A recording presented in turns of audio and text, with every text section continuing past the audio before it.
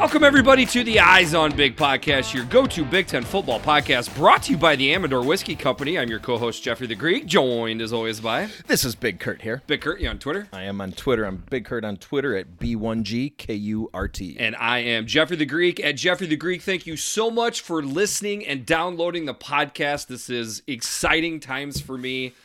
The nips might even be getting a little bit Nippy? rigid, because I love this is one of my favorite parts of the year, is starting to break down the teams. We've had some requests from the listeners, which we very much appreciate. Like, hey, when are these team breakdowns coming? We got our first one today. Very happy about this. Yep. All right. Well, We got a 4-teamer. We got Minnesota, Michigan State, Illinois, and Indiana. So we're going to do 4, 4, and 2. So it'll be 4 pods that will break down the 14 teams. We'll go 2 from the East, 2 from the West, each one. Then the final one will be 1 from the East, 1 from the West. sounds good. Good stuff. Couple topical things before we get rolling here. Yeah. Not to start off on a low note, but Gary Moeller died. Yeah, Gary Moeller passed. Really good Michigan head coach, right? He's the coach that I kind of think of when I'm a kid. I mean, I certainly remember Shem Beckler, but he was done in late 80s, I think. See, I really don't. You don't remember? Moeller. Okay. Gary Moeller is the first Michigan coach that I can think of. Yeah, but for me, that's really what I think of when I think of Michigan football is Gary Moeller. I think of him, honestly, before Bo, because I was so young when Bo was still coaching. Fair enough. So I had to tell you, a lot of people don't realize this. He was the head coach at Illinois in the 70s. And, of course, that it's a tough program to win at. It was, even in the 70s, was a pretty down time for Illini football. Of course, they rose up and were pretty solid in the 80s, but they had Jim Balick era, was not good in the 70s for Illinois. Bob Blackman, he's a college football Hall of Famer, was the coach and actually did a reasonably good job. They probably should not have fired Bob Blackman. Gary Moeller comes in after him. For people that were alive and lived through Illini in the 70s and all the way up to today, the consensus pretty much is that Gary Moeller was the worst Illini head coach. So Gary Moeller was Tim Beckmaning even before Tim Beckman did it. I mean, I think Beckman is probably the closest one that people would. Are you serious? I mean, Gary Moeller and Tim Beckman, if do a poll on Twitter and see. I guess we probably could, but there's not a whole lot of Illini that are on Twitter to even vote. And I fancy myself a Big Ten guy, but my only knowledge of Gary Moeller was with the Block M, not the Block I. Right. But I don't want this to take away. I probably shouldn't be speaking ill of him. But, I mean, I have good memories of him at Michigan. That was the, Desmond Howard era. Yep. Gerbach to Howard against Notre Dame. That was Moeller. I mean, those were some amazing teams. And you got to give him credit, or anybody that would have, when you step into the shoes of a literal legend, like he had to do, that's tough to do. Absolutely. And he kept that train right on rolling. Yeah, they had good teams, that's for sure. Yeah. Interesting stuff, though. Good job pointing that out. I honestly had him coaching at Illinois, I had no knowledge of that. So then he leaves Illinois, and they were about as low as you can really get. And then Mike White came in, and immediately they shot back up. And so before White came in 81, I think it was 80 or 81, I can't remember, first season. But before that, as an Iowa fan, it was all Michigan or Ohio State, and the two teams that actually rose up were Iowa and Illinois in that era. Yeah, and then I guess Michigan State did later in the decade, as did Indiana. Yeah, but before it was the Big Two and Little Eight, and then suddenly that changed. Some Michigan fans still think that's how it is. We'll get into that here a little bit, but unfortunately, more. Okay, might have been good transition right there that I just gave you. Do you want to transition? Yeah, let's transition. Okay, we'll work back. So, Rich Eisen, on his show, I'll confess, I've never watched the show. I'm just not big into watching the sports shows. I like to listen to podcasts while I'm driving down the road, especially the ones that are just like a Colin Cowherd. Well, where it's all encompassing, all sports. They don't really focus on anything, so they're not really specialists at anything. They're generalists, so it doesn't appeal to me. Very well explained. I feel the exact same way. I'd like to say, overall, I don't have negative feelings towards Rich Eisen. He was a part of the original SportsCenter crew, the old school, before ESPN went stupid. So I got fond memories of Rich. I would say my feeling of Rich is positive. Yeah. But I mean, Everybody says dumb things. Me and you, I'm Sure. sure, have said lots of dumb things on this on this podcast right here. But I'm not going to pay the clip. I don't know what the rules are with that. But essentially, he preempts this by saying, I know I'm going to sound like an arrogant Michigan fan here, but he said essentially, what rivalries matter in the Big Ten that don't involve Michigan? Essentially denoting that the only rivalries that matter are Michigan-Ohio State, which obviously matters. It is the most important rivalry in the Big Ten. Nobody's going to debate that. But then I guess alluding to that Michigan State matters. Sure. But nothing else. There are no rivalries that matter past the two that Michigan play in. Okay, and then they go so far as saying, well, Wisconsin, do they have a rival? Obviously, the first one's Minnesota, and they came up with, well, Michigan is their biggest rival, which is not really. I don't know that they. And then the first one they threw out for a rivalry was Iowa State, which isn't even is even dumber because Iowa State is not in the Big Ten. And then he said something along the lines of alluding to Wisconsin and Minnesota's biggest rival is Michigan. Right. I don't know. Which it's not. I understand that, it's the first go-to explanation, which is probably the correct one. They're going for clicks. As I shared in DMs with a good Michigan fan, at what point though don't you need to be a steward of the sport? And like it's fun to say catchy things and get some attention. Sometimes I get it, but then you just cross over into making yourself sound uneducated and boorish, which is exactly how this came up to me. Well, and arrogant.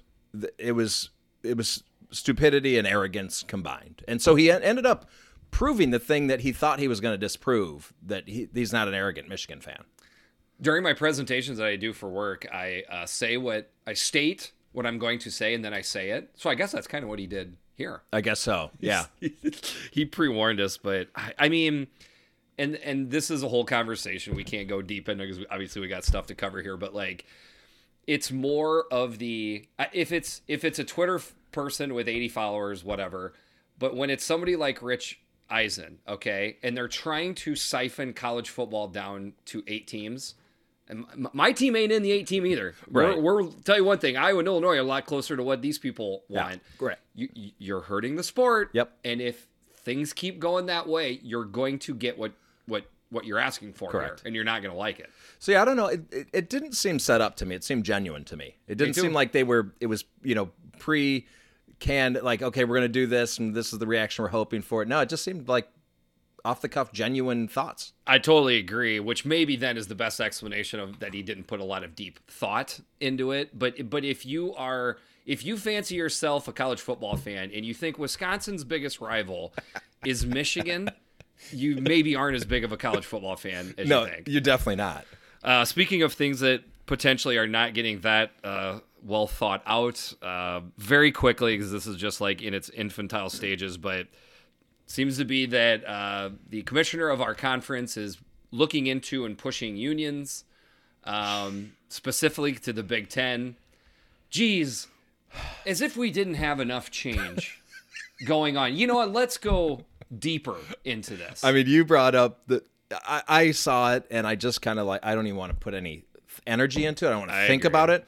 So I didn't think about it. And then you brought up something that I'm sure I would have eventually come around to, that, okay, how are you going to feel when the first lockout happens?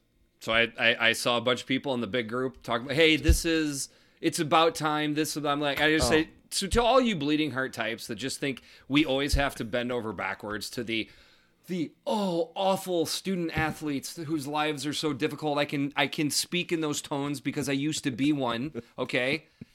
Let's see how you feel when you're into the second week of October and we haven't had college football yet because they locked out. It's just amazing. And then it went silent after that because I think maybe I'm being a little bit hubristic, but I don't think they thought of that. And then all of a sudden we're like, oh, yeah, I guess unions could do that. Yeah, they could. Mm-hmm. Yeah. And then, like, if it is like pushing for medical, I'm all for kids getting taken care of. I don't remember one knee not getting fixed. And back at the University of Iowa, and that was the archaic late 90s, early 2000s. Right. You could have been a fifth-year scrub that blew his knee out in the last game. They were fixing that knee for you. Correct. Show me the examples of athletes being treated like cattle on the way to the slaughterhouse, because I just don't think it's that way. If you're on scholarship, or even not, if you were a walk-on, you were still getting fixed, right? I would think so. They might not be as attentive as the first string sophomore running back that they want back next year, but they're going to fix your knee for you. Yeah, you may not get into surgery today with the best surgeon, but you're going to get into the surgery eventually with a actually licensed surgeon. Last thing, speaking of running backs, we totally spaced on this. Marion Barber passed away. It's been over a month now, I believe. Kind of sad end to the Marion Barber story from what I can pull out. But man, how good was the Barber, Lawrence, Maroney running back duos? Marion the Barbarian and Lawrence, that was, I mean, that's one of the all-time best duos of running backs in Big Ten history. You got to put them on that list. I don't know where they fall, but you got to talk about it. That would be a great list to see. Maybe just going back the last 40 years or so, put the duo. I mean, I'm sure there's some that compare to it. We could probably hear people, shouting them out right now of their own school, but that one is up there. Of the last 25 years, 30 years, whatever, essentially since I've been an Iowa football fan, no Minnesota teams, no other Minnesota teams struck fear in my heart more than the Barber-Maroney duo. Like, you always felt Maroney was going to beat you up, and the second you dropped your head, there goes Maroney down the field for 80 yards. Well, and I think one of the things is that it wasn't like a 1A, it wasn't like a 1 and 2. It was 1A, 1B. Like, there was really no dominant one. They were both on equal footing, and both, like, either one of them could have been standalone the best running back or around the best running back in the league, but they had two of them. Correct. And they got basically an equal share. And by the way, that was running behind some amazing Gopher offensive lines. I believe that probably would have been during the Greg Esslinger years, right? I think they coincided, didn't they? Somewhere probably. around there. I think so. Probably the beginning of the pair and a spare. I'll be honest with you, I don't remember who the spare was, the third person in this, but anyways, apologies to Gopher fans that we didn't bring it up before, but we wanted to wax poetic about how good those running back duo was. Side note, Lawrence Maroney had a scholarship pulled from the University of Illinois. Bringing it all together. So the Michigan State fans probably would have enjoyed parts of what we just talked about here. We're talking about Gopher running backs. Yeah. They should have went to Illinois. Coaches that went to Illinois. What are the teams we're talking about here? Minnesota, Michigan State, Illinois, and then Indiana at the end. But anyways. Yep. All right. Glenn Mason. Dude, he put teams together, man. He did. Those teams were always competitive, always a great running game. Lacked usually a little bit in the passing game, but good defenses, just solid all around. The trigger men were lacking. Their defenses were good. Yeah. They never seemed to be not elite, great, but good. But and that's why they won 7, 8, 9 games every year, man. I would love to meet Mace. I met him once. Oh, you did? Very briefly. Okay. Don't know if it counts. There's an air about him. You could sense it. That's why I want to meet him. For sure. If it was in the right setting, you would love him. If it was any other setting, you would laugh because of how hubris of a feeling you would probably give off, I think. I'm just gonna not say. I'm gonna stop talking. Yeah. Well, we got another Minnesota coach to talk about here too, anyway. So, all right, let's go. Minnesota Golden Gophers, the 2022 Minnesota Gophers. Shout out to Ryan Burns. Very knowledgeable person. Helped me out some little bit of knowledge here. So last 5 years, Minnesota's record 35-23. That's 58% of games winning, which is good for 7th in the Big Ten. So right in the meaty part of the graph right there. Last year, 9-4, second in the Big Ten West. Took home the axe. Beat up the opponent in the bowl game. How do you feel about the current state of the Gopher football program? Well, you know me.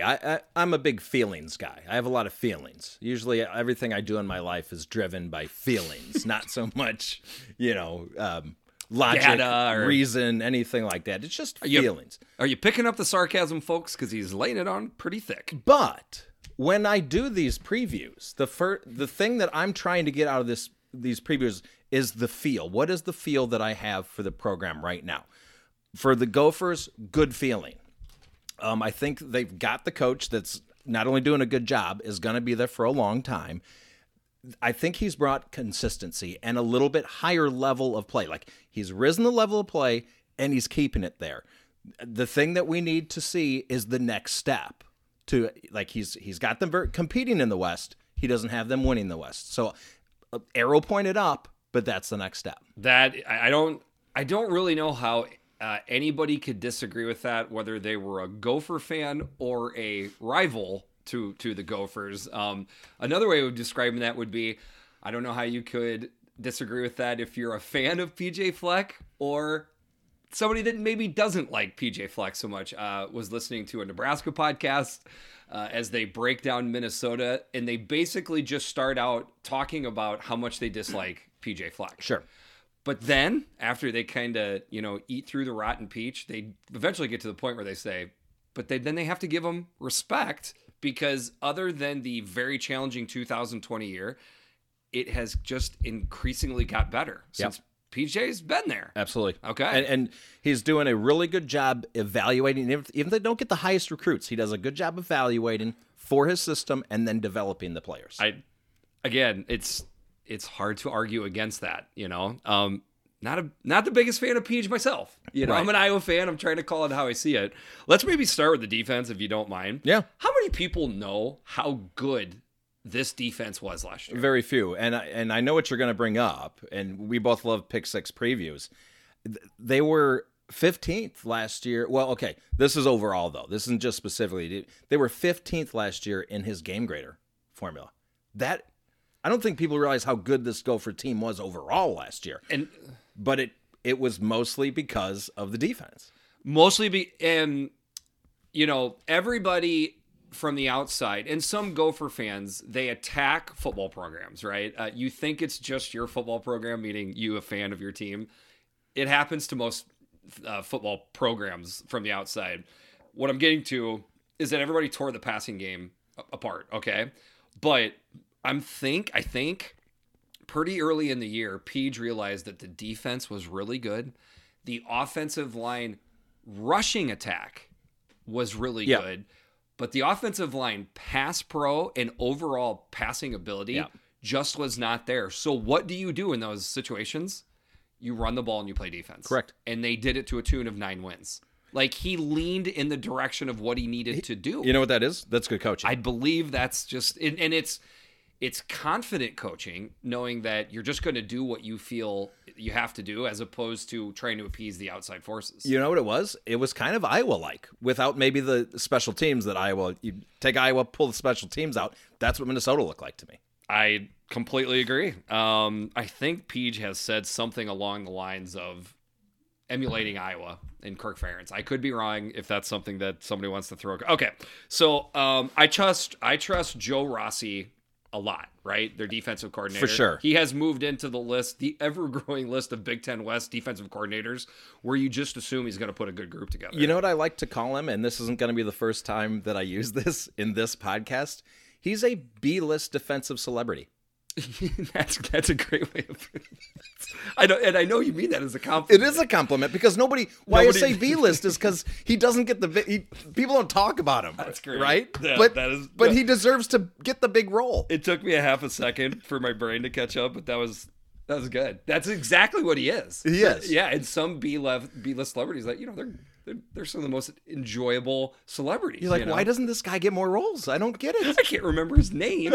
Right. But I like him. Okay, I'm going to play a little game here real quick. Yeah. So we lost a ton off the Minnesota D-line, right? Okay, so there isn't a big name, okay, that's coming back, but there's a big rotation. Okay, so I'm just going to throw their names out real quick. Are you ready? Yeah. Okay, well, we all know Thomas Rush. He's somebody that I think a lot of people would know. Trill Carter, Devin Eastern, Logan Richter, Kyler Bogg, Jacob Schuster, Ja Joyner, Jalen Logan Redding, Jonathan Coleman, Lorenzo Sugars. Here's the funny thing. I made one of those names up. First Gopher fan to get ahead of me on Twitter to say which one of those names made up, I'm going to get a prize to you. Okay. All right. Yeah. There you go. But that's my point, is like, it's going to take a deep-rooted Gopher fan to really know, like who they're expecting to come out of this D-line rotation. Sure. Yeah. However, I think a lot of D coordinators, maybe Joe Rossi is one of them, if they had the choice between having one elite D lineman and 3 pretty good ones, as opposed to having 7 or 8 quality people that you can just keep rotating for freshness, they might take that option. I think I would probably take that option. So I think I heard a hyphenated name in there. Yes. Then that has to be real. That one is real. Okay. We remember we talked about that last year. They always Minnesota always leads in hyphenated names. Absolutely. That's Mariano Suri-Marin. Yeah. We're going to get to him. But by the way, so let's back up a second. Joe Rossi, I feel like this is finally the script that could get him into the A-list category. You know, it's a good script, good director, producer. This is the role for him. So and what I mean there is he's got work to do. Okay. Like he's replacing a lot. Who's going to step up? If he can knock it out of the park with this roster, he's going to raise up into that A-list. That is a good point. I think what you're getting to is that the defense maybe lacks some star punch. Yeah. But then you mix that in with, if he can do this again for the second year in a row, for sure, that's what gets him in. That's what gets him into a starring role. Yeah. And I think just overall, what I see with the defense, the front 7, that's my concern. Okay. Can he put that front 7 together? Got a nice looking defensive backfield, and it all starts up front. So what's the defensive line going to look like? I think if that looks good, the linebackers will be fine. Defensive backs will be fine. Yeah, I think the linebackers are okay. I mean, MSM, the hyphen, he's fine. I don't know how many Big Ten teams he would start for. He came a long way, though. He has gotten so much better. Cody Lindbergh, fan favorite. We'll see if he maybe takes a step up. But I'm with you there. Braylon Oliver, there's talent there, consistency from the D-line. But, dude, those DBs, I think I had started formulating this tweet in my head where I'm going to do a all disrespected team or undervalued team. You could maybe have a couple people from the Gophers backfield on it. I mean, Justin Wally was really good last year. Fantastic. But you remember Terrell Smith was Justin Wally a few years ago, and he kind of faded back. I want to see him. Wow, that's a good point. I think he's a guy that could be a key here. If he can put it all together, then I think raises him up even more. Yeah, and then that's a good point because Beanie Bishop is transferred in, who they're looking to start and step up. But yeah, Terrell Smith was the same way. Good safeties too. Newman and Howden, good safeties. So it should be a good defense. Switching over to the offense. Tanner Morgan back we got to do the joke, right? 10th year in the league. I mean, if you don't take the joke. 10th year and looks every bit of it. Sorry, Tanner. He's I hope he probably laughs that off in person, does he? He seems like a good dude. I know. Yeah. We mean it in a good way. 100%. I only bust chops with people I like. Okay? Exactly. That's a great way of putting it. So we're getting the band back together, right? We got Kirk Shiraka. I'm excited about this. Back at offensive coordinator. So Kirk Shiraka back at offensive coordinator. If he can spice up the passing game, will he be Kirk Sriracha? Whoa. Pretty good. All right. I'm a dad. You're spicing. That was a solid dad joke. It popped in my head just this morning. Nice. And I think I pulled out. Okay, so do they have the wide receivers to do that? Because Tyler Johnson, Rashad Bateman, obviously like generational type wide receivers. They had them both at the same time. That was, to me, the key to that offense when it was rock and roll in 2019. Do they have the receivers that can run that slant every single time and make it work? We'll see. I do not have that answer. I think this is a good wide receiver group. I don't know that it's a great one, but they've got a lot of options. It goes pretty deep. Like guys that you can rely on goes pretty deep. Okay. I'm going to challenge you just a little bit there. Okay. Here's one thing I would think if I was a Gopher fan. I don't think Gopher fans expect the wide receivers to be as good as they were in 2019. That might go down as, those were elite wide receivers. All time. Okay. They don't have to be that good and still be good enough to win games. Is that fair? Yeah. So I think Crab is that good, but not great. Yeah. Okay. I think Dalen Wright can be that good, but dude, that guy is as consistent as my 3-year-old. He's streaky. That's a good point. You got to see it. And then you could say the same thing about Brevin Spanford. Hyphen. Well, okay, going to the tight end, but don't forget about Mike Brown-Stevens, Daniel Jackson. Those are both pretty reliable receivers too. Okay. I think I have 4 really good wide receivers, 4 solid to good wide receivers. Yes, I agree. Okay. If it's, but don't you think getting over top and getting past that hump, I think we need one of them to be Bateman-like. Yeah, right. And the person that it could be is Jalen Wright. I don't have a lot of confidence that there's I would put more percentage that there's some sort of locker room incident involving Jalen Wright than a 1,000-yard receiving 8 touchdown deal. Okay. I hope I'm wrong. No. We'll save the best for the last, which I think we all know what that is. The line. Okay. Much talked about line in that everybody's gone from it. And this is what's funny to me. Only the center comes back with everybody new around them. You know what that sounds like? Iowa last year. Right. With their offensive line. Iowa's offensive line very much struggled last year. Yeah. You want to know why? Injuries. And then you very quickly saw the lack of depth. I think Minnesota has enough here with Ariante Irsay, Axel Rushmeyer, Chuck Falasia. He's the transfer from Michigan. There is enough there to hodgepodge a line together. Yeah, and don't forget about the Notre Dame transfer, Quinn Carroll, from right down the street here. Yep. Who was rumored to come here, left the area and then came back. I think there's enough there to string it together, but if injuries or just poor performance happen, we could have issues. Yeah, I'm really interested to see who starts at that right tackle. Is it J.J. Gaudet from Illinois? Is it Quinn Carroll from right here? That's one of the most interesting position battles on this whole roster for me. Maybe the most interesting. I think Ryan Burns would agree with you. Yeah. I think that's a big question mark that's out there. So think about that. We've got question marks on the offensive line and the defensive line. That's what makes them so tough to predict this year. Agree. I have more questions with the offensive line. I think I know what I'm going to get out of the defensive line. Okay. I think I'm going to get solid C+ to B- play across the board. Okay. And then, dude, amazingly, on the all disrespected team, I would put Mo Ibrahim. Okay, I think I know why. It was a nasty injury. Okay. Can you just expect that he's going to come back from that and be the same runner? I can't. I hope to God he is. All signs point to that he's looking good. And I feel like if there's anybody that has the tenacity and toughness to pull it off, it's Mo. I mean, I'm not saying he's not going to come back 100%, but that's one that you don't just assume it's going to happen. Agree. Now, the good part is it happened early in the year. So he's had dang near a full year to get back. So looking at the schedule, they start out with essentially 3 patsies, but that's when Minnesota, They like to Minnesota in those games. They certainly play down. My guess is if it's going to happen, it would be the second game of the year, Western Illinois. I don't know. Do you think so? But that's an FCS team. Yeah. Maybe this sets up perfect because the first week is the Fighting Jerry Kills. Oh, gosh, that's right. So you got to think, and Kill and Peach. Kills another. He might have been the first person on the list of the Big Ten coaches that don't like Peach. That's going to be must-see TV watching how those two interact during that game. Whether they talk except for Rich Eisen. Rich Eisen will not watch that. Right. He couldn't care less. No, he doesn't care. The rest of us will watch.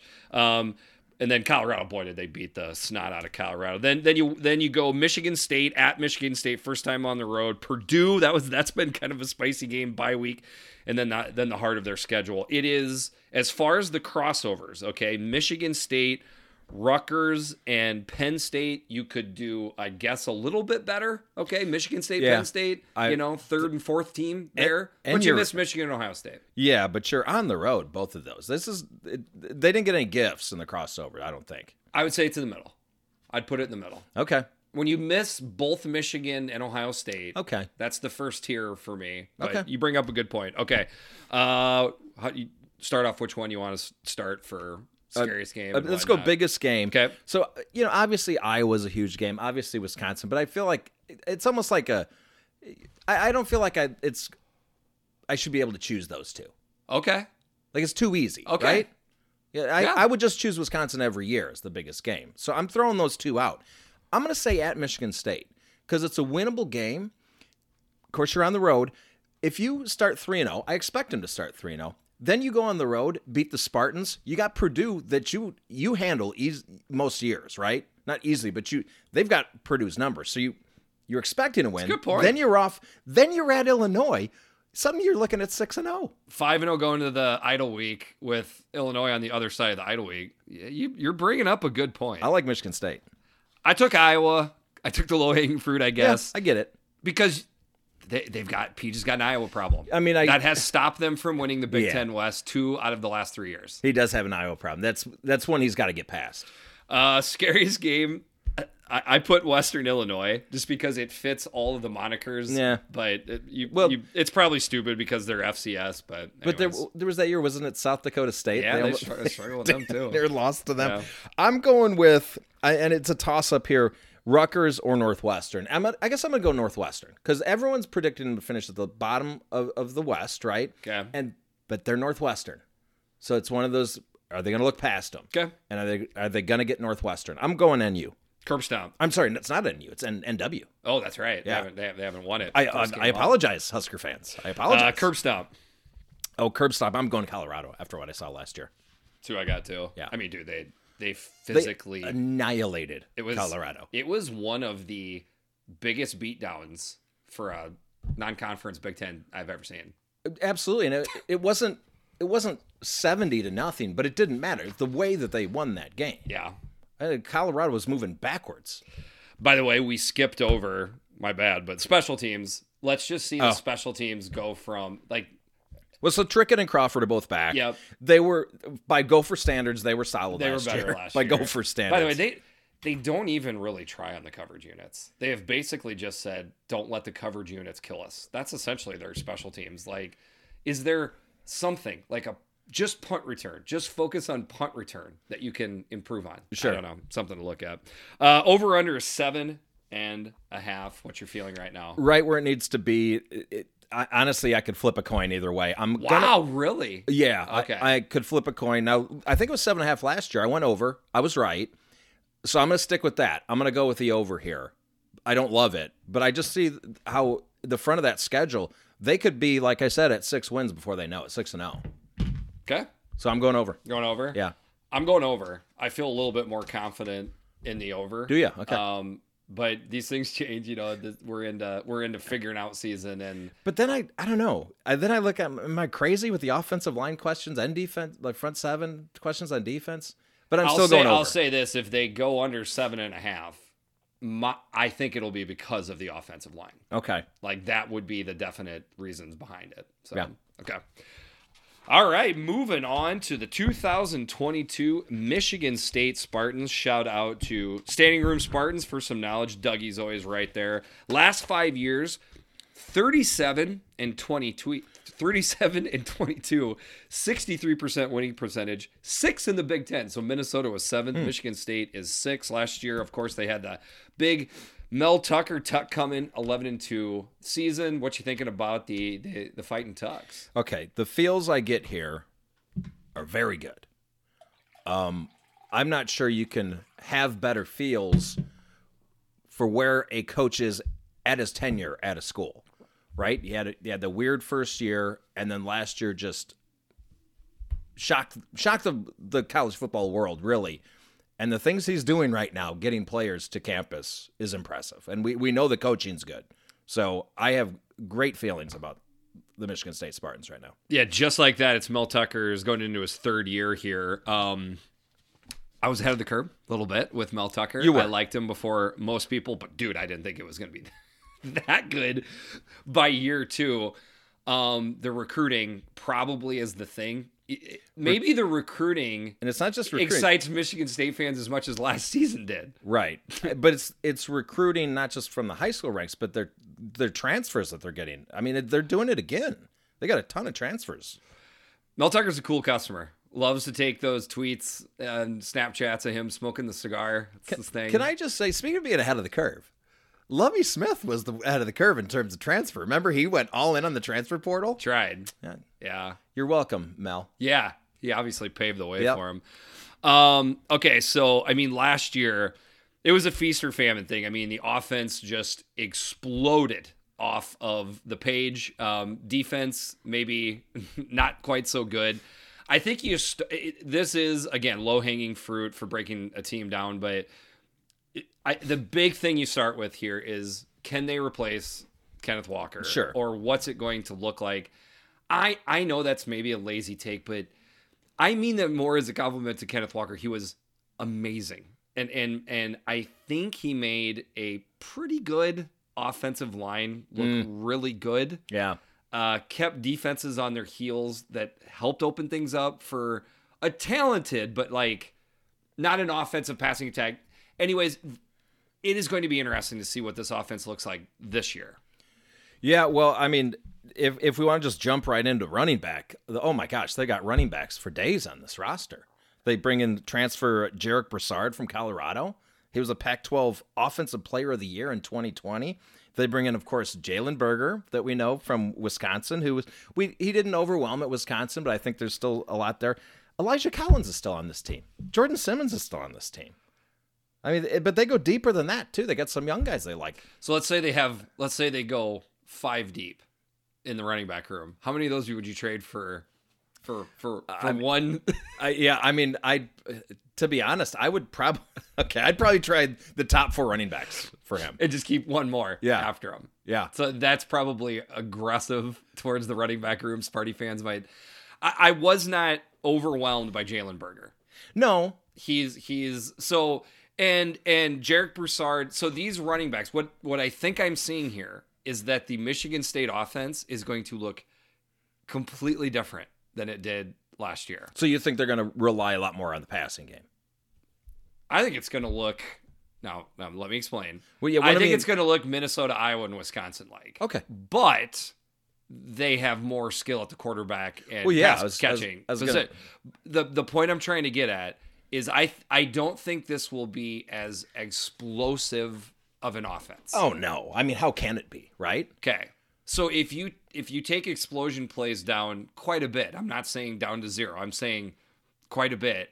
Now you get into more manageable downs type of offense. Sure. So then, by the way, I think it helps them out get into more of a complementary football thing where their defense is going to look better. So I think the defense is going to come up in the ranks. I think the offense and explosion is going to come down.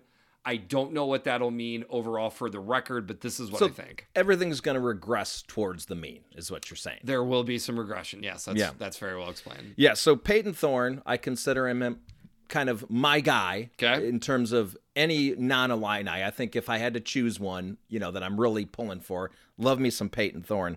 And he's got Jaden Reed that is just getting so much preseason pub right now. And he deserves it. He does. By the way, I've got a prediction. Oh, okay. Okay.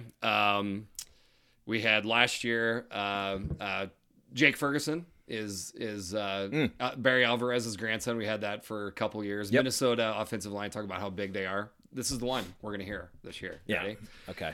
Peyton Thorne and Jaden Reed have played together since high school. Well, I think we heard that a lot last year. It's going to catch fire. No, you're right. We're going to hear it almost every. But the reason we're going to hear it is because that's probably going to be the focal point of the offense. Definitely, and it's a good place to start. Peyton Thorne could be on probably will be the quarterback of the all underrated team. Yeah.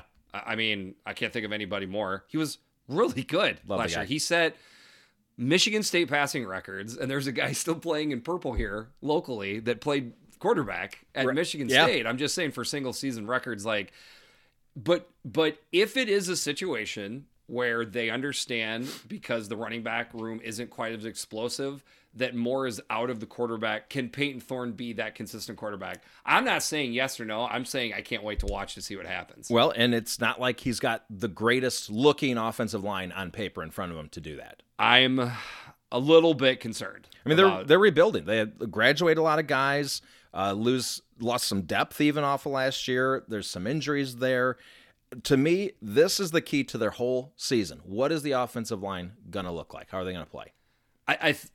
Definitely number one. I'm sorry, on the maybe offense. Not the whole season because there's a big thing we're going to talk about. Your brain's going right where but 100% agree that this is one of the bigger question marks. I from my sense is that Michigan State fans aren't that don't feel solidified with their offensive line.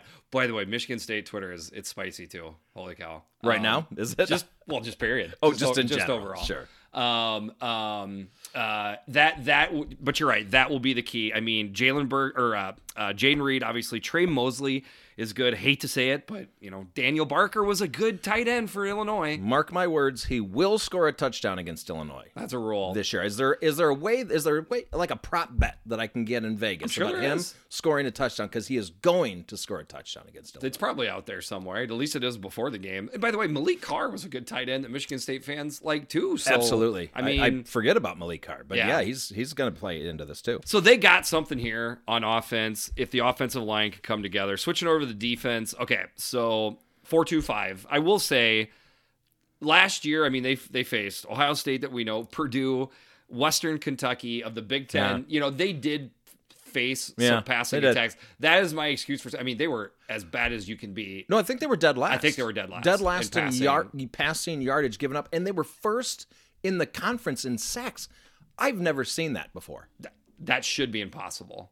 I think it is. I think they literally did the impossible. That's like being a rich, pretty good-looking dude, and you can't find chicks. Yeah, right. You should get chicks. What is this guy doing wrong? I don't know. Devil's in the details with that. So what? Okay, kind of already alluded to it. I do think it'll be more complementary football, which will help the defense out. So where we start on the defensive tackles are amazing and deep.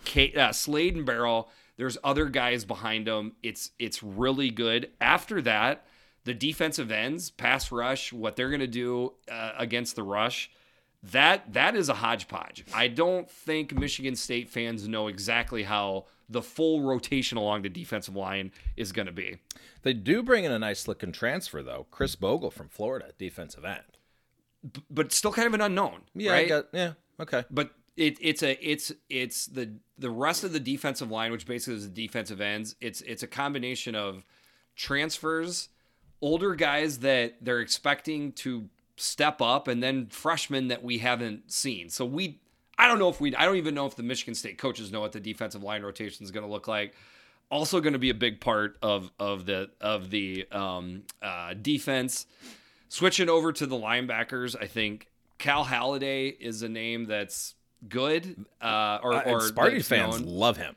But yet there still is this, who else can we bring in to challenge Cal Haladay? I mean, there's not big names outside of him. No. At linebacker. Couple different names that are running around the linebackers. We will see how it comes together. In the defensive backfield, got the Georgia transfer at cornerback, Amir Speed. I mean, that's all name team right Great there. name. Literally have it written down right there. Xavier Henderson is a name we all need. If we keep saying the same thing, it's because the defense just didn't look good.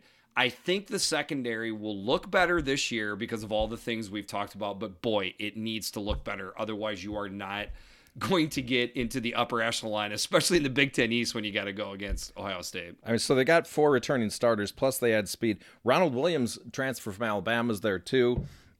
There's just, if they can get, there's no reason for what happened last year. And by the way, I want more out of Scotty Hazelton. I thought that was a great hire. For real. So show us that you are the defensive coordinator I expected you to be. I mean, going into year 3, who'd have thought Jay Johnson would be the coordinator you feel better about with Scotty Hazelton? That's a great point to bring up. I shook my head at the Jay Johnson hire. I couldn't have been more wrong about both of the coordinators. And we nodded at the Hazelton hire. Absolutely loved it. So, I don't know. So you would think like he's got the coaching chops to fix this, but he does. You got to see it starting this year. It's got to happen, man. Yeah, I mean, they got to get up into like the 60s for defense. Which, by the way, would be a gigantic leap from last year. But there's no reason they can't. Total defense, 111th. Oh my God, that's brutal. I mean, so get up into the I guess you're right. 60s. If you can get to the 60s, it's a huge jump. That would be an enormous jump. Okay, special teams, okay. Got Jaden Reed returning, so that's good. They got Jaden Reed returning. They lose Matt Coughlin, unfortunately. True freshman. Here's another great name, Jack Stone. That's going to be the true freshman's going to be kicking for him this year. And they got more of a linebacker name. Yeah, I mean, it's not what you want. Maybe wrong position. It's a Great wasted, name. wasted football name. It's a wasted football name. That's what it is. So he's not on the all-name team then. But then Bryce Baringer, who was great, led the conference in yardage last year punting. He's back.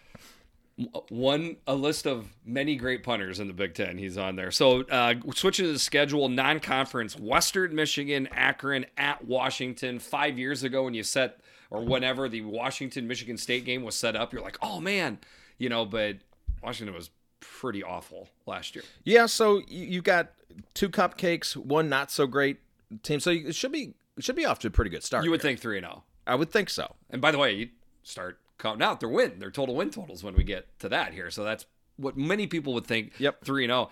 Tell you what, that Minnesota game that's a big game for Minnesota and Michigan State. Absolutely. When you look at it on the schedule. That they get a bye week pretty much right in the middle, then they finish up with a kick right at the end. So we'll start with biggest game. Okay, so this, I guess I'm violating the rule that I just set with the last team here of not choosing the rival, but I'm going to go with Michigan based on what happened last year. Mostly based on what happened, like just crazy game. Michigan's going to be pissed off. You're at Michigan this year. If you can bump them off again this year, that's something. And Tuck's 2-0 versus Khaki Pants. Right. Something that you may see on Sparty Twitter every now and then in a meme or so. They also play Michigan coming off an idle week. I mean, they could very easily be. So they got 1, 2, 3, 4, 5, 6, 7 games before that. Ohio State's in there.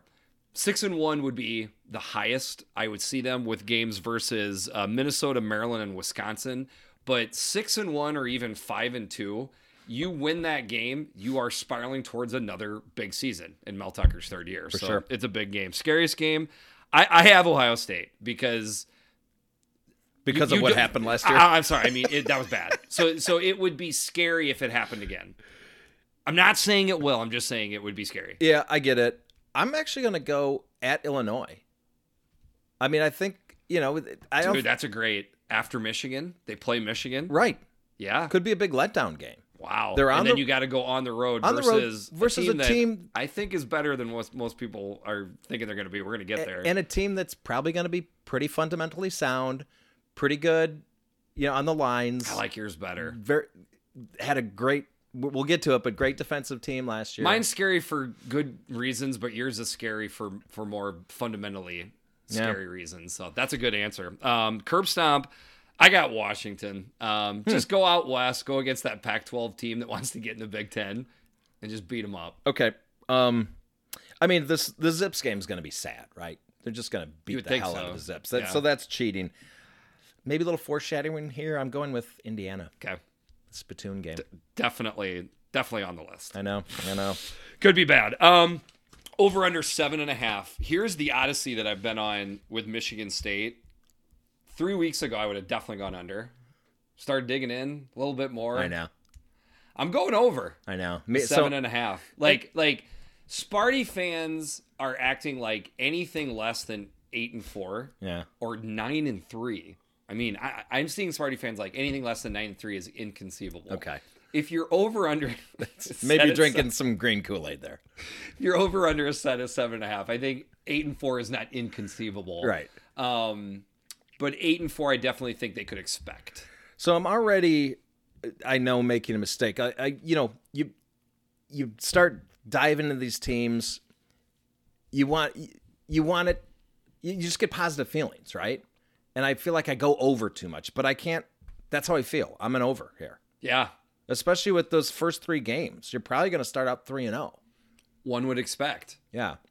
Yeah. I'm with you there. I'm over. But look, you get Ohio State, Wisconsin, Michigan in a row. Right. I mean, for their crossover games, they get Minnesota, Wisconsin, and Illinois. So, I mean, most people consider Minnesota and Wisconsin 2 of the top 3 teams in the Big Ten West.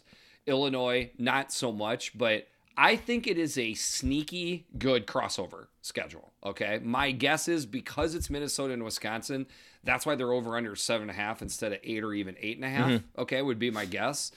With that being said, Rutgers, Indiana, those should be wins. I expect them to beat Maryland. I expect them to go 3-0.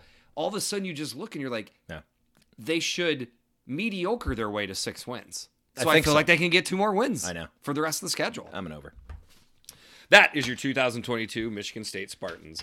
The Eyes on Big podcast is sponsored by the Amador Whiskey Company. Our unique process takes the highest quality Kentucky bourbon and finishes in California wine barrels. This double barrel aging technique creates characteristics from the individual barrels that are blended together to make an exceptional whiskey. Perfect sip neat or in your favorite bourbon cocktail, Amador is the perfect go-to this fall on game day. Amador Whiskey Company, born in Kentucky, raised in California. All right, next up, we got Kurt's own Illinois Fighting Illini. Shout out to Tracy W. He's just kind of crazy. Always get. And then our guy Big Dog. Big Dog's winners, and the Kingfisher. And the King. Those guys are nuts. I don't like them so much during basketball season. Oh my gosh! But during the summer and football, yeah, pure entertainment. As a non-Illinois fan, you have to turn those guys off during the basketball season. You literally just have to turn them, just mute them. I hope they're laughing at that. I bet they I hope so too. All right, we got Brett Bielema entering his second year. Last 5 years, okay, 19-38. That is a 33% winning percentage. 13th in the Big Ten. I'm telling you, what's dragging you down is that 2017 year, 2-10. Yeah, I completely forgot about that, man. I had no knowledge of that. I try to forget about it.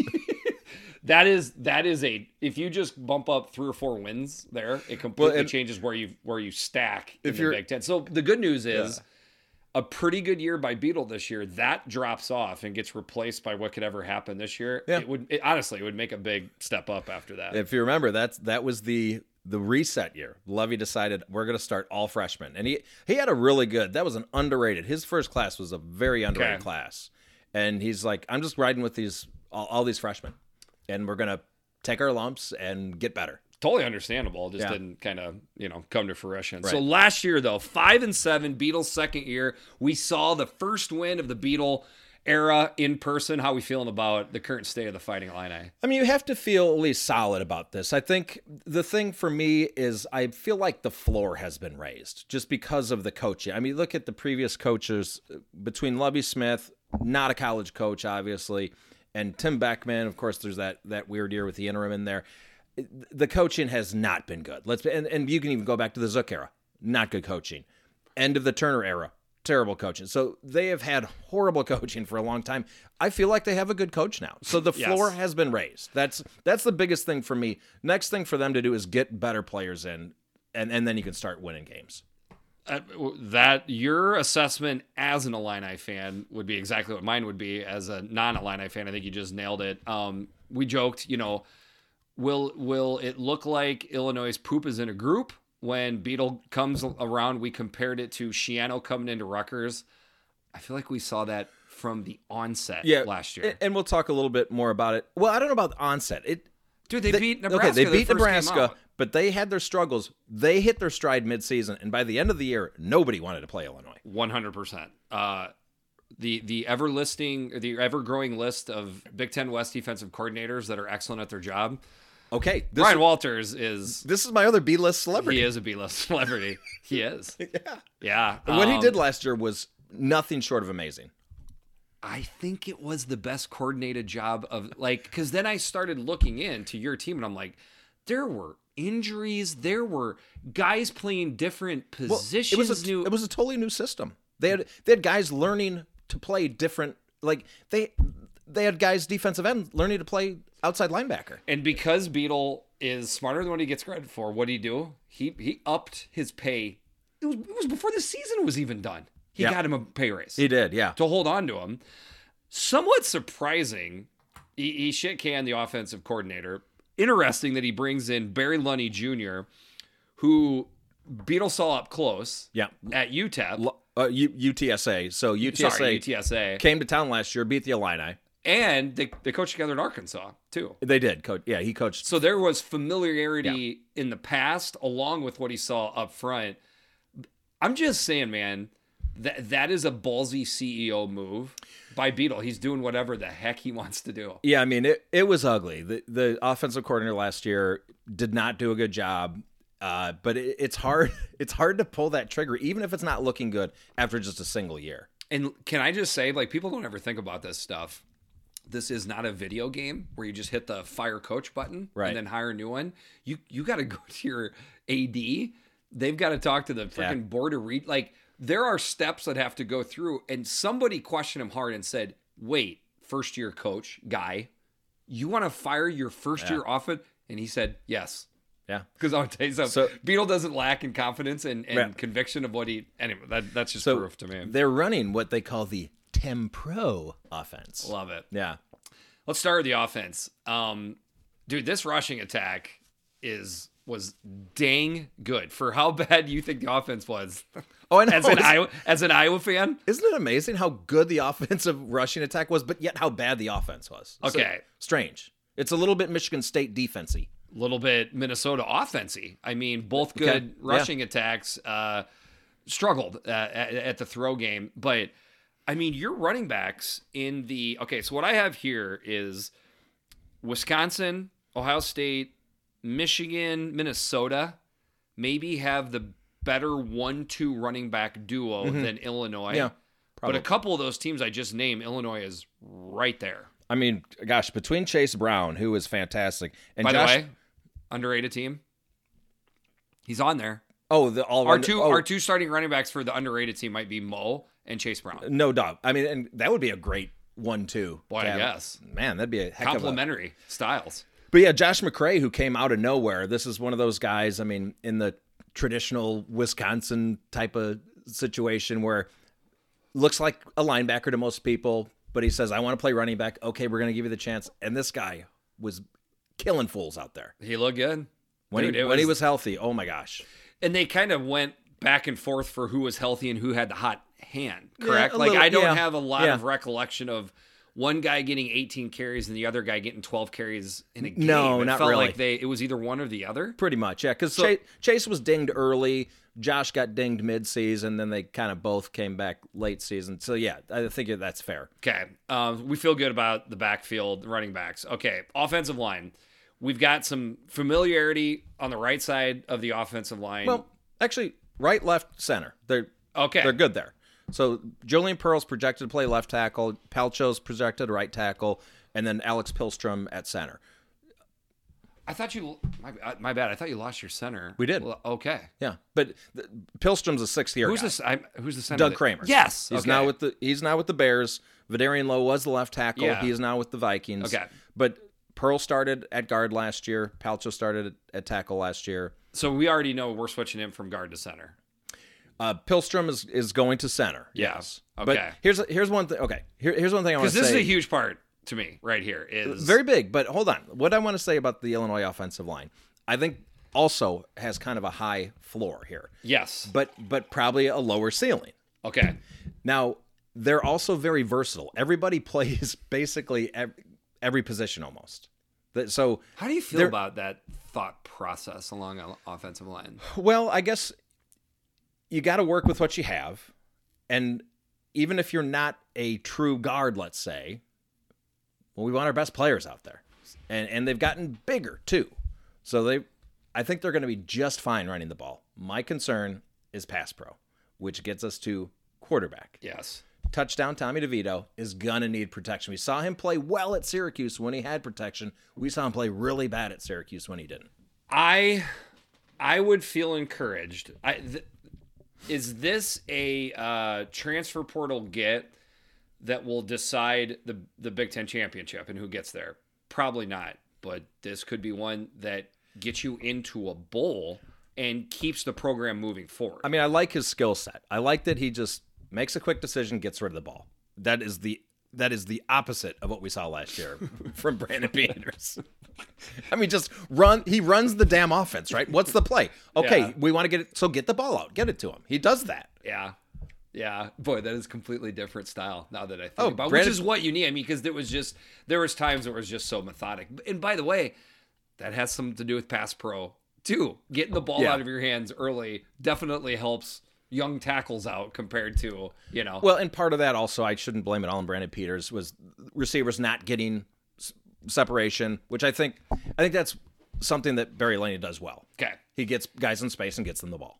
Okay, so that's what we're going to try to do here. I think DeVito is fine. We're not saying DeVito. I don't think we're saying DeVito is going to be third team All Big Ten, but No, I expect him to be fine. He's pretty athletic. Yeah. Quick release. Doesn't have the strongest arm, but he's got a strong enough arm. He threw a really nice deep out in the spring game and said, okay, he's got plenty of arm strength. And he's a seasoned vet too. Right, yeah. Like you And don't have to worry about being a knucklehead. What Lunny wanted was a guy that had started at the Power 5 level. That was his goal. Got it. And he got it. Yep. From not from even group of 5, higher up. No, he wanted Power 5. Okay, let me make a statement here. You ready? As Yep. we switch to the receivers.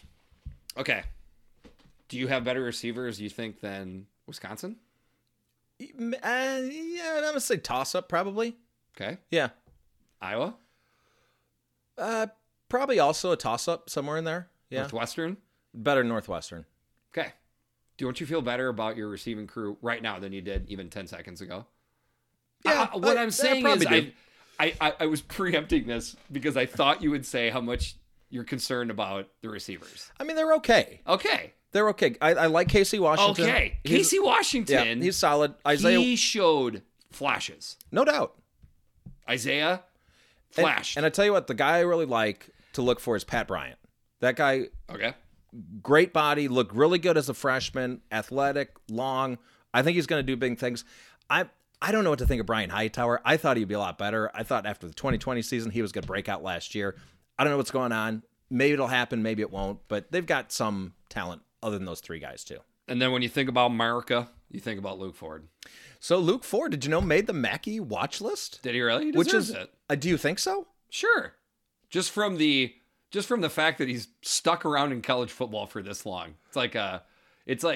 Sometimes I think if an AD and a coach campaign hard enough, they can get him on. Okay. My guess is they probably had something like that here. And he did And that's a compliment to Luke Ford. He did land an NIL with one of the wrestling Yeah. organizations. I can't remember which. I don't follow that, but Dude, I'm telling you, these wide receivers, they scare me a little bit as an offensive line because if Lunny can get them unlocked, I saw what Isaiah 2.0 looked like. Yeah, I mean, in if you open can space. if you can get that guy in space and give him the ball a lot, that's the thing. Get him the ball a lot. It doesn't have to be downfield. Get him the ball with just a little bit of space, and good things are going to happen. Tell you what, okay, switching to the defense. I got some question marks that I want to work through with you here, but again, if I'm a Illini fan, I've got that warm, snuggly blanket, which is Ryan Walters. Yeah. I do got some question marks. The defensive line kind of seems like more of a rotation, but you tell me. Well, I like the two ends are really good, really solid. That's what they call the law firm between Randolph and Newton. Okay. That's what Bert calls it, the law firm of Randolph and Newton. Like it. Those guys are great. Now they're replacing Rod Perry in the middle. Right. That is a big one. Big one, especially for a 3-4. Okay, and this is weird. The two guys that need to replace him are both 4-star rated recruits, and they're 4-star guys out of high school. They're not transfers. They're Illinois guys that they recruited out of high school as 4 stars, and neither one of them has lived up to the billing. It's time to do it. One of those two. Calvin Avery. So and what we're Vertus talking Brown. is this is going to be the prototypical 3-4 nose tackle, big body, do your job. Well, so Ryan Walters, when he got hired, said, I run a multiple set defense. And I'm like, I don't believe you. He really does. Okay, like so sometimes we switch 3-4-4-3. it's all over the 4-2-5. place. Yep. Okay. But, Okay. So but not as big of a deal as what standard 3-4 nose tackle would need to Probably be. not, but I do feel good about the starters. Not quite as good about the depth. I think that's what could come into play. Okay. So a little bit different than some of the teams we're breaking down here. Calvin Hart looked amazing Oh, my God. before he blew his knee, correct? He blew his knee in the game that we watched. He was the best player probably on the field that day. Don't you think? He was all over the place. And blew his knee out. So I'm expecting, as long as he's healthy, big things out of him. I love the middle linebackers. Tariq Barnes? They're good and they're deep. Yeah. Yeah. Good linebackers. So even if they go multiple and they need 4 linebackers out there, you feeling good? Yes. Well, outside linebackers, different story. Inside I like. Outside is going to be trouble. Owen In Carney. the Big Ten West, wouldn't you rather be stronger up the middle Yeah, I suppose so. for linebackers? I suppose. Yeah. But I don't know. A 3-4 or, it's not traditional 3-4. Like I said, they mix it up. But the outside linebacker is pretty important. So Seth Coleman I like. After that, boy, I don't know what's going to happen. Okay. But there's depth there. If you play enough 4-2-5, 4-3, then you have even more depth. I think your secondary is pretty good as well. It's not bad. I mean, I love Devin Witherspoon and I love Sidney Brown. If you got two guys out there you love, plug in a couple guys that are okay, I think you're going to be fine. Okay. I mean, we've gotten through the meat of the team here. There is nothing I feel bad about. The only thing that I have the biggest question marks about are quarterback, and then if quarterback offensive coordinator can unlock the wide receivers. I guess my biggest thing is, can the offensive line protect the quarterback, which they were pretty bad at last year and have been pretty bad traditionally. Some of these same guys are just not great pass blockers. That's my biggest concern probably for the whole year. But then intelligently, you get a quarterback that's got a quick release with an offensive coordinator with quick setup plays. I think you can work with it. All right, special teams, we got to get depressive here. Can we do just a moment of silence? Yes. Okay, thank you. Yeah. I needed that. So Blake Hayes was one of the performance he put on that day. He gave us a gift. He literally gave us a gift, me and you. Yeah. We sat right in front of where that ball went out at the half-yard line versus Nebraska. And then him going out at the timeouts, checking out the wind. Man. Because it changes in Champaign, It does. I just thought about that. I was watching the old 1990 Iowa, Illinois, and they interviewed, they were talking about how Hayden Fry brings a notepad with him and talks, and he goes, the swirling wind at Champaign is the worst in any Big Ten stadium. And no doubt. That's why Blake Hayes was out there that day. Yeah, that's because true. he knows that. That's true. My first thought. Of course. And by the way, said it. So don't underestimate this. They're going to take a step back in special teams. Dude, it's a big deal. Blake Hayes was a big part of them winning 5 games last year. Absolutely. And James McCourt, too, has been a very reliable kicker, so they replace him with Caleb Griffin. Punter, Hugh Robertson, another Aussie. He'll turn 30 years old in January. Shut the front door. Yes! Is there a punter more made for Big Kurt than that? Amazing. Can't wait to see that. All right. Out of conference, we got Wyoming, Virginia, and Chattanooga, and you got Indiana mixed in there. Okay. Wyoming is week 0. So geeked for that game. Dude, can't wait. If you want to watch it together, I would like to. Just want to throw that out there right now. And then they go right into week 1, week 3. Then they get an idle week, week 4, which I like. The double idle week. Love it. Is huge for a team like Illinois. I wish it wasn't before Chattanooga. I agree. But literally just going to say, if you could get the idle week moved back 1, it'd be perfect. And by the way, Beat has said his goal every year is to get 2 idle weeks. Oh, dude, it is the way to go. Yeah. I love double idle weeks. Totally. But, okay, to start out the year, Wyoming, Indiana, Virginia, Chattanooga. I am hoping, because that's September, I am hoping that my podcast partner is going to be sitting across from me with a 4-0 football team. It's not out of the realm of possibility, but I expect it. Okay. I expect it. My butt cheeks are going to be really clenched for the first 3 games. Yeah, I mean, sure. I got clutching butt cheeks for every game for Iowa, so I'm with you there. But like, and it's the clenchy butt cheeks because like you will be disappointed if they go 3-1 or especially 2-2. I mean, I wouldn't be terribly disappointed at 3-1. 2-2, I'd be pretty disappointed. Yeah. That's the if you will, Hoosier line right there for the first 4 games. Yep. I want 4-0 if I'm Beetle. Okay, it's biggest game. What do you got? So, as an Illini fan, you're not thinking about winning the West. You're not thinking about winning the Big Ten. You think about going to a bowl game. So it's a razor thin edge here. So I'm going with what you just said. I think you got to start out hot here. You got an opportunity in the first 4 games. So it's either Indiana or it's Virginia. Really? And I think I'm going to go Virginia because that's just the kind of game that we always lose. It's a first-year coach. It's a Power 5 team. It's not a great Power 5 team. They're coming to town. You should be able to win that game. We probably won't. So I'm going Virginia. Okay. Interesting. Okay. I have Minnesota. I mean, I can see that. Okay. You play Minnesota after you play Wisconsin and Iowa. Yeah. Let's say you split with Wisconsin and Iowa. Mm-hmm. Okay? Not crazy for me to think. It's a little crazy, but okay. It's a big game now against Minnesota because if you beat Minnesota, you're going into the idle week. You just went 2-1 versus what many people consider, the top 3 teams in the Big Ten West, as happy of a Big Kurt as there's ever been for that second idle week. Yeah. Or you go 0-2 and you need that win before the idle week. To me, that's the biggest game. Yeah, I could see there. that. And it's a winnable game, by the way. Absolutely it is. Winnable game with Minnesota. I don't see too many games on the schedule that aren't winnable. I see maybe 2. Okay. Okay. Yeah, you're starting to get a sense of how I feel about this. Okay. Curb stomp. You're gonna think I'm crazy here. Okay. But Virginia. Yeah, I think you're crazy. Payback.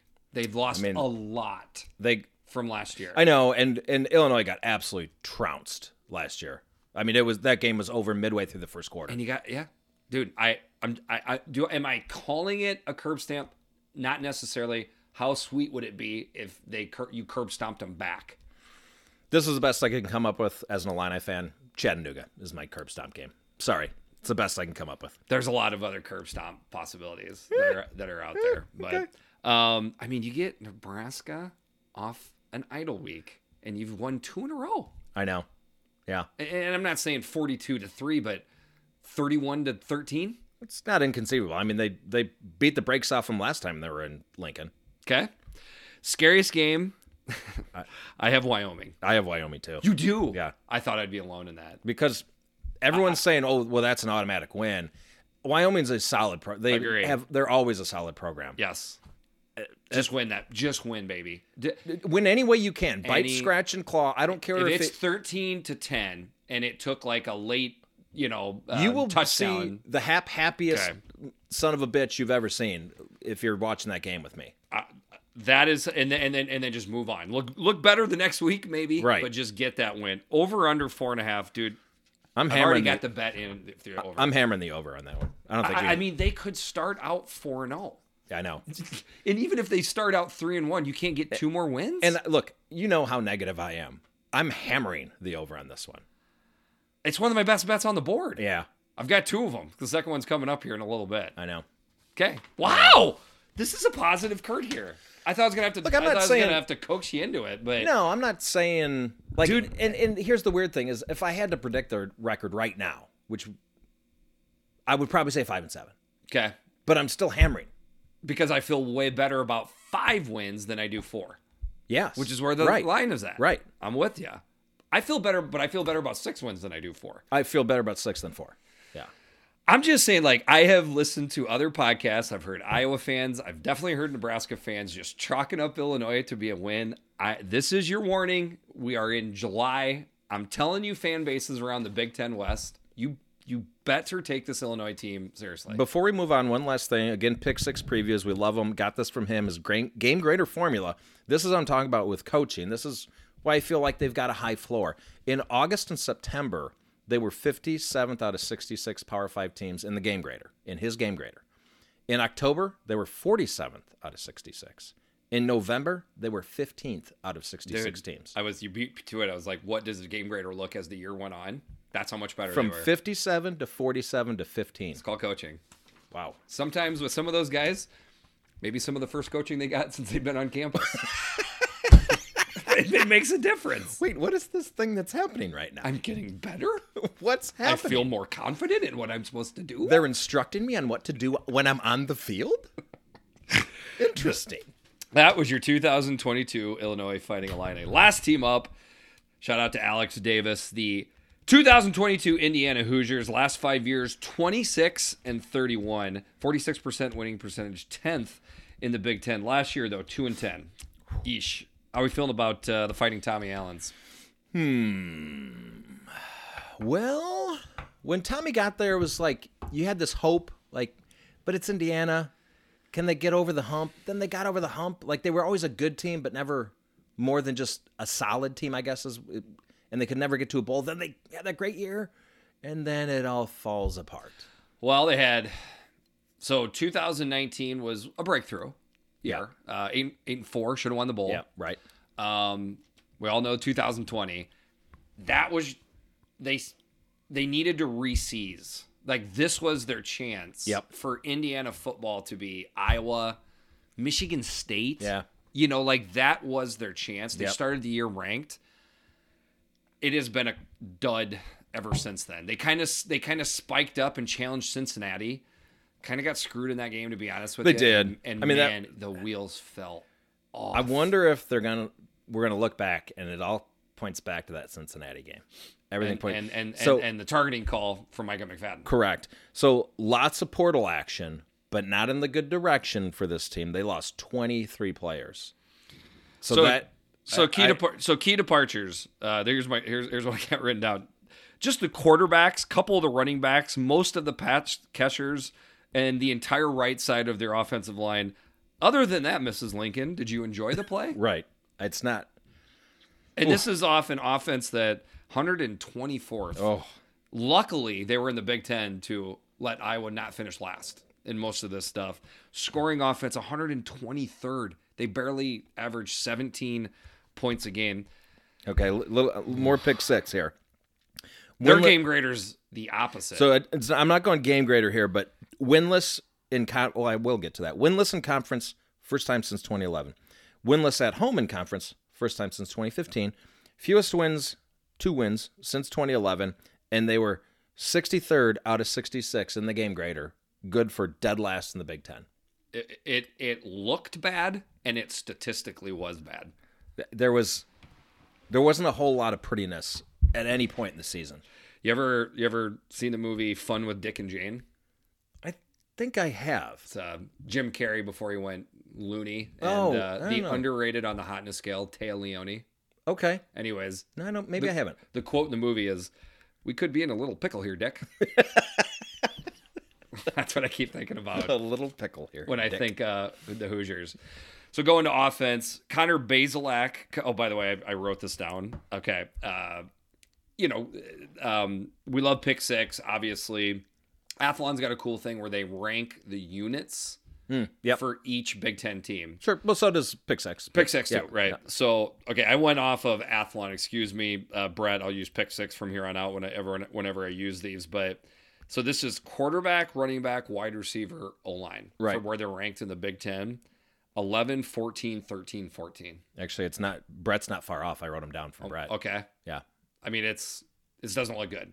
I mean, yeah. You know what they need right now? They need some good old fashioned coaching. Boy, I guess so. So, I mean, it's hard to compare that. So Michigan State brought in a whole bunch of new faces and whatnot. That's the best you can hope for, is like, it's such an influx of new faces. And I mean, the coordinators new. They got Walt Bell. Yep, first year. That's what you're hoping for. Is the good news is all of those players that we just talked leaving is actually the good news. Now you get a new offensive coordinator and faces to work with. Mix a little luck in there too. I think you have to. Mm-hmm. Part of it would be Connor Bazelak coming over from Missouri. I don't think Missouri fans were like in love with him. No, so he was a solid quarterback, but turned it over a lot. That was a lot of INTs. That's what he's got to work on. Is it gonna get better behind this offensive line? And then you got mobile guys, Donovan McCulley and Dexter Williams, that are back there. If you start getting a sense that the offensive line is not only not average but bad, maybe you have to switch to the more mobile guys at some point. You might have to, I know. That's some deciding that has to happen. I mean, I don't know what to say about the offensive line. They're old. Yeah. They are old, so who knows? Maybe they're serviceable just because they've been around and had a bunch of practice reps. And they finally... And maybe a switch in the offensive voice. That helps the offensive line out.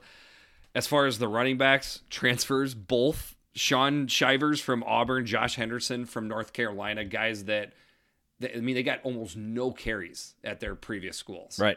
So you're just hoping that they're as good as what their recruiting analysis was 3 or 4 years ago when they went there. And who was if there was any bright spot last year on the offense, it was Peyton Hendershot. Right. He's now gone. And he's gone. Yep. DJ Matthews at wide receiver, Cam Camper, Emery Simmons, Jaquez Smith. If you don't know any of these people, other than DJ Matthews, excuse me, somebody that I think Indiana fans were hoping was break out a little bit more. He didn't really ever break out too hard. He did okay. Well, he broke his ACL. So he's coming off of that. Cam Camper is a JUCO. Emery Simmons, another North Carolina guy. Jaquez Smith, younger, 4-star recruit though. I don't know. Somebody's got to step up here and help the quarterback out. And I mean, okay, offensive line, you do have Matt Bedford back. He's had his ups and downs. You got a couple. Luke Haggard, he's started before. You could make an argument that they're the 14th best offensive lineman. There might be a gap between them and 13. Ooh, wow, you're going that far, huh? They're definitely 14.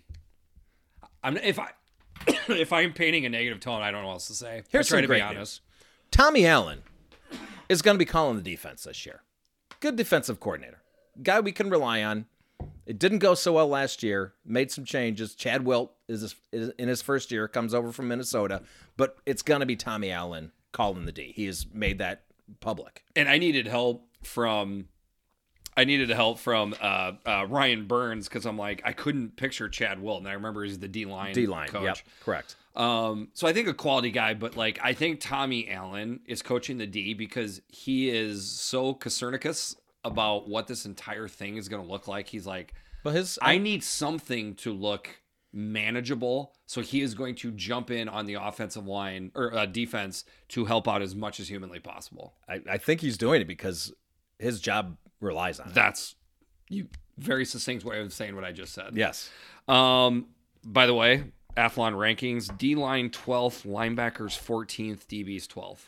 Okay, I wrote it down. So pick 6 goes 14 on the defensive line. 9 linebackers, 7 defensive back. Okay, so he's a little bit higher on the back 7. Well, yeah, I mean, and I guess he's getting a lot of credit to Tywan Mullen in the backfield, right? Yeah, I thought that's 12 all American type of player right there. And it gets better as you move back for sure. Yeah. So I guess that's good versus Ohio State, but the rest of the Big Ten, when you want it reversed, Yep. Michigan State, Michigan to run the ball at you. We got some names we recognize in the defensive line. James Head has been around. DeMarcus Elliott, Alfred Bryant. Those guys are old. They've had some snaps, so maybe they can surprise us. Yeah, J.H. Tevis, Miles Jackson, we'll see. Linebackers, I mean, Micah McFadden was the heart and soul. He was, but he's as big a loss to the Indiana defense as Kenneth Walker is to the Michigan State offense. Okay, they need Cam Jones to be Mike McFadden. Okay, and they have a 4-star Dasan McCullough. I think they'll be plugging him in. I think you'll see a lot of him right away as a true freshman. Because it's a 2-part thing where if it's a tough year, he's at least got to have playing experience if you want him to stick around. Yep. Right? Yeah. So play him. Play him. Got to play him. If you think he can play, he's got to play. Bradley Jennings. He's good at Miami. So maybe that back 7 with getting the coaching. Okay. But the DBs, definitely good. Tywan Mullen, Jalen Williams, they are good DBs. Yep. Safeties are solid too. DBs is definitely a strength.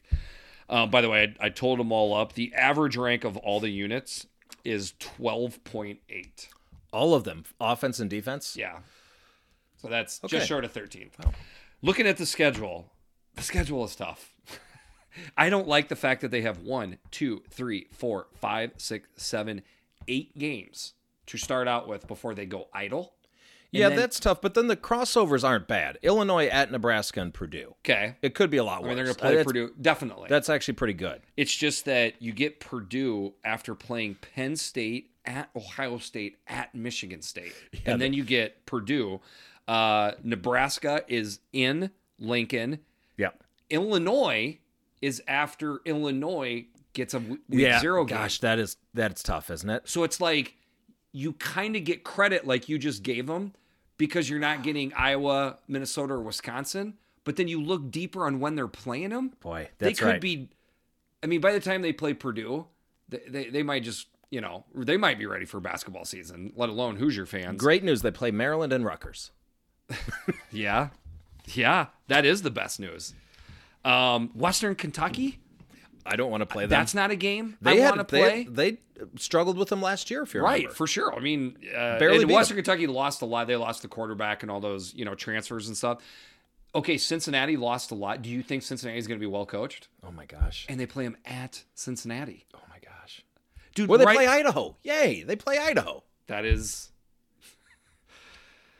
boy. So biggest game I have for them is Illinois. I do too. But but if they beat Illinois, we're gonna get to their win total. If they beat Illinois, because then they have Idaho. They could start out 2-0. Yes, they could. They could start 0-2, and 1-1 is what I'd expect. Yeah. Scariest game? I got the Idaho Vandals. Because I went with if you go 0-1 and Illinois beats you 31-13, it's not wrong. It's not wrong, but I went with Western Kentucky. I don't even know. Western Kentucky is kind of well thought of. Yeah, it's true. Maybe you lose to Idaho. 0-12 is now on the menu. Yeah. Right? Yes. I don't think they're going to lose to Idaho, and I don't think they're going to go to 0-12, but I'm just saying. I think they're going to curb stomp Idaho. I have Idaho as both the scariest game and curb stomp as well. Over-under is 4. I've already got my under bet in. Under.